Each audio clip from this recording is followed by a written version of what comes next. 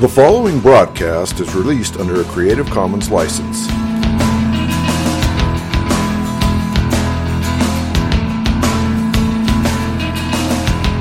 I believe in Jesus Christ, the only Son of God. I believe He lived and died, and that He rose again. I believe and trust in Him.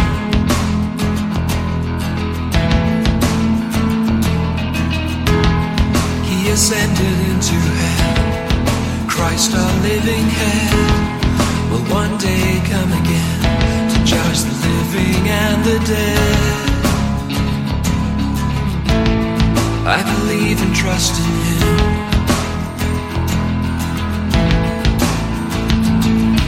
I will trust in my Redeemer, sing of His love that lasts forever, know His full and sure salvation. I will trust in Him. Though the world falls around me, I rest and know that He has found me. Christ, the rock, is my foundation. I will trust in Him. I will trust in Him.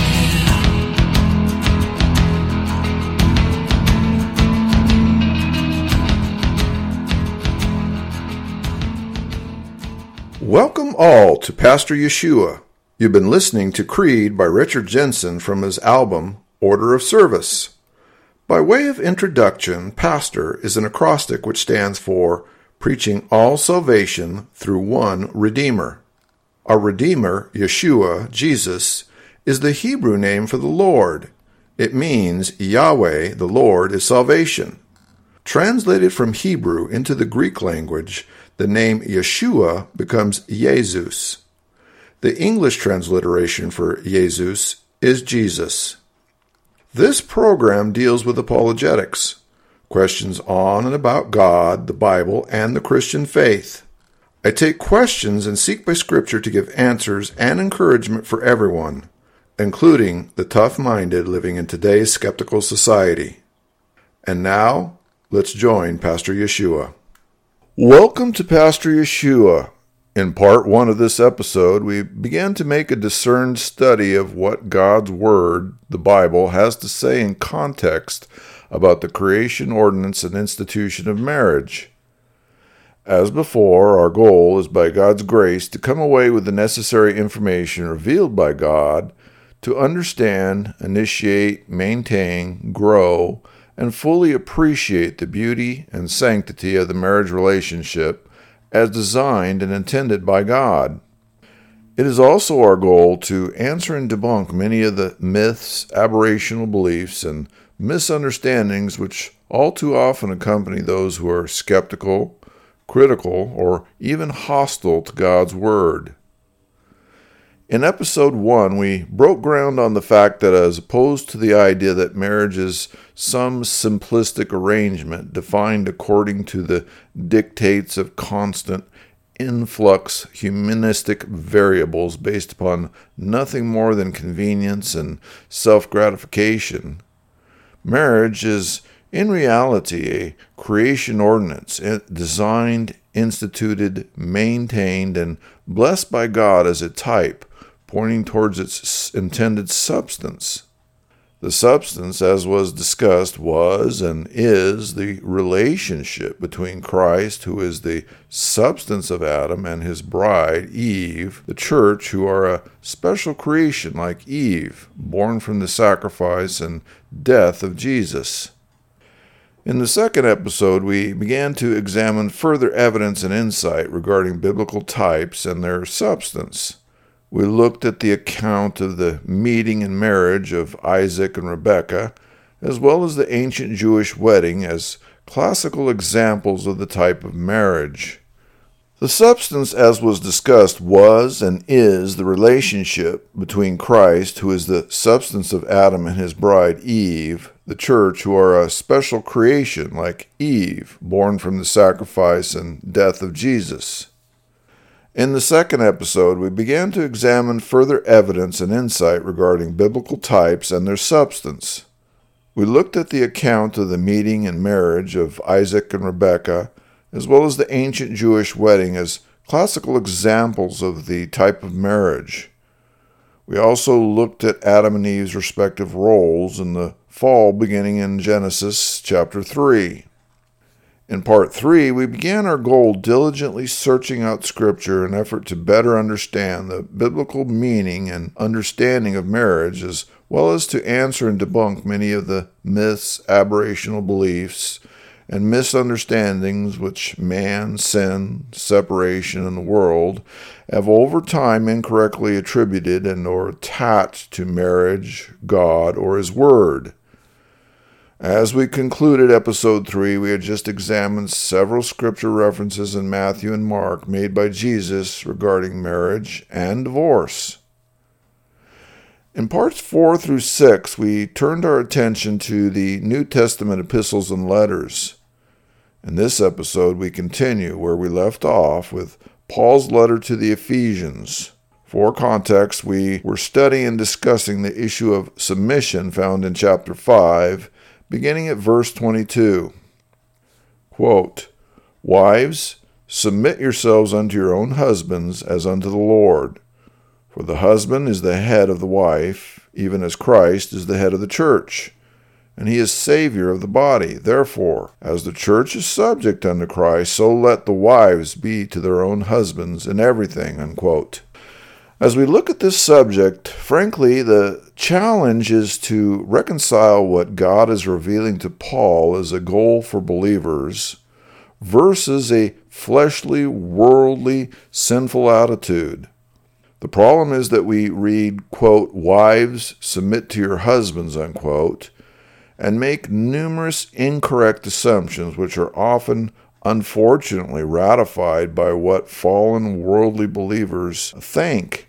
Essentially, Satan would not only have us rebel against God and His authority, but Satan would also seek to compromise the unity of man and wife, which God created and ordained. Even the most ungodly wife is able to look at her husband and see imperfection. The husband may even be, by all discerning standards, a very godly man, but he is not Christ. He is not perfect. A truly godly woman wants to follow Christ as she should. A godly woman who is married now has a potential conflict because her primary purpose is to love, serve, and follow Christ. Yet a wife wants to maintain peace and harmony in the home, in her life, and with her husband. How are the two reconciled? Look at the latter part of the quotation, which says, quote, "Therefore, as the church is subject unto Christ, so let the wives be to their own husbands in everything," unquote. Let's recall that the quote-unquote church is the substance of the type which is Adam's bride, his wife. At the same time, the church is comprised of both men and women, married and unmarried, who are believers and followers of Christ. In this context, Paul admonishes wives to be subject in everything to their husbands in the same way as the church, both men and women, are subject to Christ. Notice the example here is Christ. In order to understand the type of submission in question, we need to meditate upon Christ's relationship to His bride. We, the church, individual believers, do not submit to or love Christ because Christ is using the power of force, coercion, muscle, etc. In fact, we are incapable of truly loving or submitting to God on our own. None of us are able to meet God and impress Him with our worthiness as a potential bride. Instead, we, one and all, are profoundly unworthy of being Christ's bride.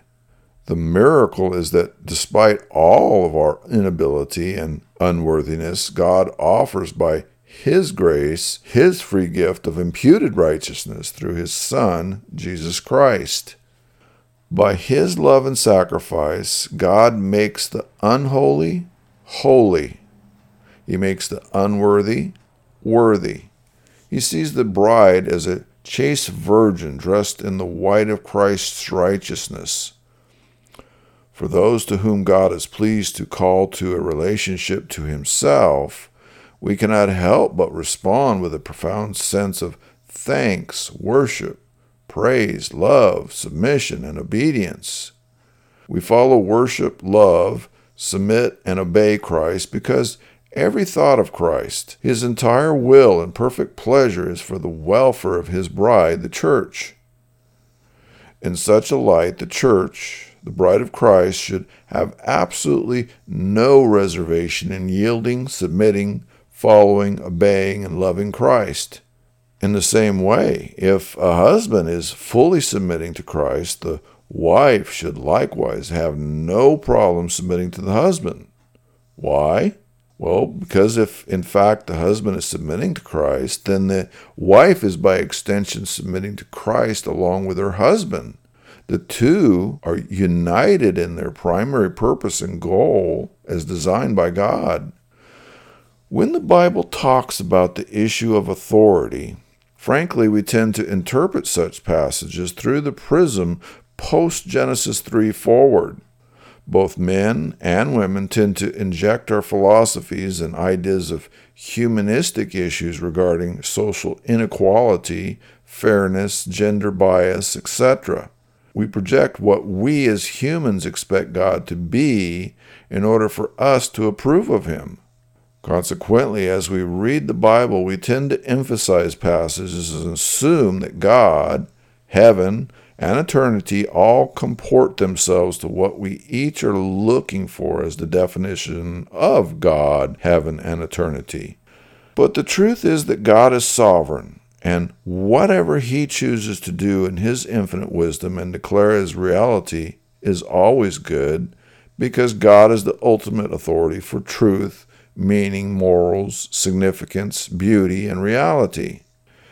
As a result, many times, women and men begin assigning and interpreting God's word in ways which either give unwarranted preeminence to one gender over the other, or they try to so equal the playing field on every level, both here and in eternity, that there is never any claim for anyone's authority.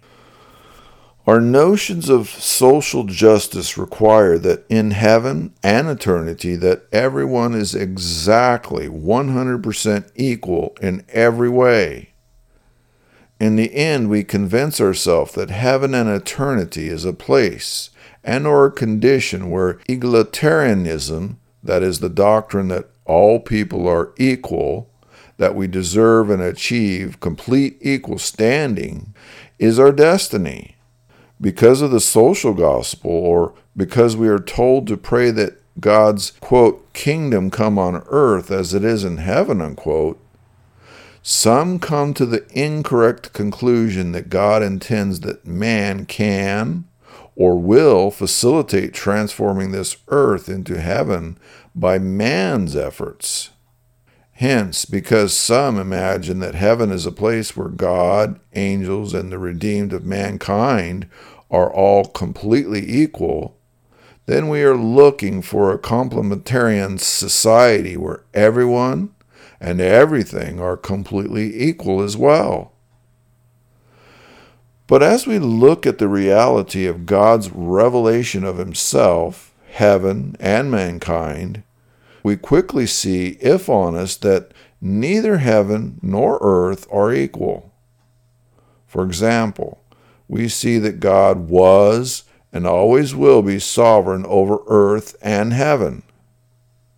In heaven, we are told in Revelation chapter 4, verse 8, that the four beasts, quote, rest not day and night, saying, Holy, holy, holy, Lord God Almighty, which was and is to come, unquote. In Revelation chapter 4, verse 10, the 24 elders, quote, fall down before him that sat on the throne and worship him that liveth forever and ever, and cast their crowns before the throne, saying, Thou art worthy, O Lord, to receive glory and honor and power, for thou hast created all things, and for thy pleasure they are and were created, unquote. In Revelation chapter 7, verse 11, we read, quote, all the angels stood around about the throne and about the elders and the four beasts, and fell down before the throne on their faces and worshiped God, unquote. In fact, from the beginning, while Adam and Eve, mankind et al., were created in God's image, we were always inferior to God in that we were not omniscient, omnipowerful, or immutable. Neither then nor ever are we becoming God. God alone is God, the one and only deity. Angels, demons, and man are created entities who are finite, while God alone is infinite. These are all realities which remain true in heaven and on earth. God is a God of order. While examining God's revelation of heaven and eternity, mankind, as well as the universe we live in, we constantly see signs of order, hierarchy, and rank. It is only when we look at the state of mankind from a humanistic standpoint that some would see unfairness and inequity on the part of God to suggest that there is order, hierarchy, and rank. But the truth is that God is in control. God can and does create mankind with certain characteristics which are equal, and in other respects, God creates mankind with characteristics which demonstrate order, hierarchy, and rank. Whatever God does, and however he chooses to do it, we may not like it or agree with it, but it is good according to God. Thus, in terms of being and nature, in rebellion and redemption, damnation and salvation, men and women, husband and wife are equal. In terms of function and role, in order to demonstrate the substance which is the mystery of the church, God in general has created and ordained certain differences between men and women. Each has a function and role in God's creation. Neither is isolated or elevated to the exclusion of the other. One of the greatest problems is that many read, quote, Wives, submit yourselves unto your own husbands as unto the Lord, for the husband is the head of the wife, even as Christ is the head of the church, and he is the Savior of the body. Therefore, as the church is subject unto Christ, so let the wives be to their own husbands in everything, unquote. In reading this, we are prone to walk away thinking that the husband, or men in general, have been given a license to be a dictator over their wife, or women in general, while women are relegated to being a slave. Reading and interpreting this verse in isolation and out of context then drives a wedge between men and women and pours fuel on the fire of the gender war created by sin. But Paul doesn't stop here. Paul goes on in verse 25 and follows, quote, Husbands, love your wives, even as Christ also loved the church and gave himself for it, unquote. Here, Paul contrasts the duty of a believing wife to submit to the authority of her husband to the duty of a believing husband to love his wife to the same extent as Christ, who so loved his church that he was willing to be crucified and die for it. So here, if we want to be blunt, we can be upset that it sounds unfair or sexist that a woman, a wife, is supposed to submit to her husband. But If so, we can use the same worldly lens and ask, which is harder? Which is more unfair? Submission or death? There's no question that submission is hard. Submission is arguably unfair, particularly since husbands, men, are never perfect. On the other hand, compared to crucifixion and death, submission is generally much easier. So as we look at the model of godly marriage, we see that the wife is called to submission to Christ first and to submission of God's design for order in the marriage. To the extent that the husband demonstrates attributes, characteristics, behaviors, attitudes, fruits which are in character with Christ, the godly wife can and should submit to her husband because in doing so, they are now united in submitting to Christ, which is the goal. At the same time, the godly husband is not looking to lord over his wife. He is not seeking to make her inferior or a slave.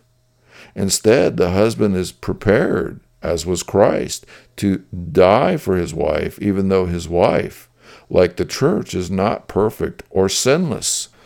The husband is willing to forego his own needs and desires for the spiritual and fleshly needs of his wife. The husband and wife are each putting the other's welfare first. In verse 26 and 27, Paul digresses to talk about the nature of what Christ's love of his bride, the church, was and is. Quote, that he might sanctify and cleanse it with the washing of water by the word, that he might present it to himself as a glorious church, not having spot or wrinkle or any such thing, but that it should be holy and without blemish. Unquote. We should not imagine that any man or woman has the intrinsic ability to sanctify any person, male or female. We cannot even hope to sanctify ourselves. Sanctification is a work of the Holy Spirit dwelling in each believer as a result of the abiding relationship with Christ by faith through grace. Both men and women, husbands and wives, can, with the power of Christ, hope to play a part in being instruments to inspire, convict, admonish, guide, and motivate others closer to Christ, who in turn provides sanctification. Verses 28 through 31, quote, so ought men to love their wives as their own bodies. He that loveth his wife loveth himself. For no man ever yet hated his own flesh, but nourisheth and cherisheth it, even as the Lord the church. For we are members of his body, of his flesh, and of his bones. For this cause shall a man leave his father and mother, and shall be joined unto his wife, and the two shall be one flesh. Unquote. Here, Paul reminds us that because a man and wife are one flesh in a godly marriage, a godly husband is consequently by Christ's power and indwelling spirit going to love his wife as much or more than he loves his own flesh. Because the two are united, loving one's wife as much as one's flesh is going to be axiomatic. Said in the negative, Paul states that no one hates his own flesh or his body. Likewise, because man and wife are united, a man cannot hate his wife any more than he hates himself. This is not only the result of godly marriage, it is the design, purpose, and intention of godly marriage. Verse 32, quote, this is a great mystery, but I speak concerning Christ and the church. Unquote. Here, once again, Paul reminds us of the revelation that God's creation ordinance of marriage is a meaningful blueprint type of the substance which is Christ and his bride, the church. Next, we move forward to 1 Peter chapter 3, verses 1 through 9. Quote, likewise, ye wives, be in subjection to your own husbands, that if any obey not the word, they also may without the word be won by the conversation of the wives, while they behold your chaste conversation coupled with fear, whose adorning, let it not be that outward adorning of the plaiting of the hair, and of the wearing of gold, or of putting on of apparel, but let it be the hidden man of the heart, in that which is not corruptible, even the ornament of a meek and quiet spirit, which is in the sight of God of great price. For after this manner in the old time the holy women also, who trusted in God, adorned themselves, being in subjection unto their own husbands, even as Sarah obeyed Abraham, calling him Lord, whose daughters ye are, as long as ye do well, and are not afraid with any amazement. Likewise, ye husbands, dwell with them according to knowledge, giving honor unto the wife as unto the weaker vessel, and being heirs together of the grace of life, that your prayers be not hindered. Finally, be ye all of one mind, having compassion one of another. Love as brethren. Be pitiful. Be courteous, not rendering evil for evil, or railing for railing, but contrariwise, blessing, knowing that ye are thereunto called, that ye should inherit a blessing, unquote. So beginning in chapter 2, Peter begins to encourage and challenge believers in Christ to remember that we are a royal priesthood. We are peculiar or special, being chosen by God. We are new creations in Christ, and the old nature is put under subjection. As such, Paul reminds us that our conduct with each other, and particularly with the unredeemed world, should be one of honesty and sobriety, showing reverence and awe of God. All of our behavior and attitudes are to be designed to be a witness to a world locked in rebellion and wickedness. As Peter discusses the various relationships in question, he turns his attention to that of marriage. In verse 1, Peter returns to the subject of subjection. Here, Peter simply continues the discussion begun in chapter 2, where he is talking about the Christian's duty to respect and honor the various authorities, rank, and order of man and God.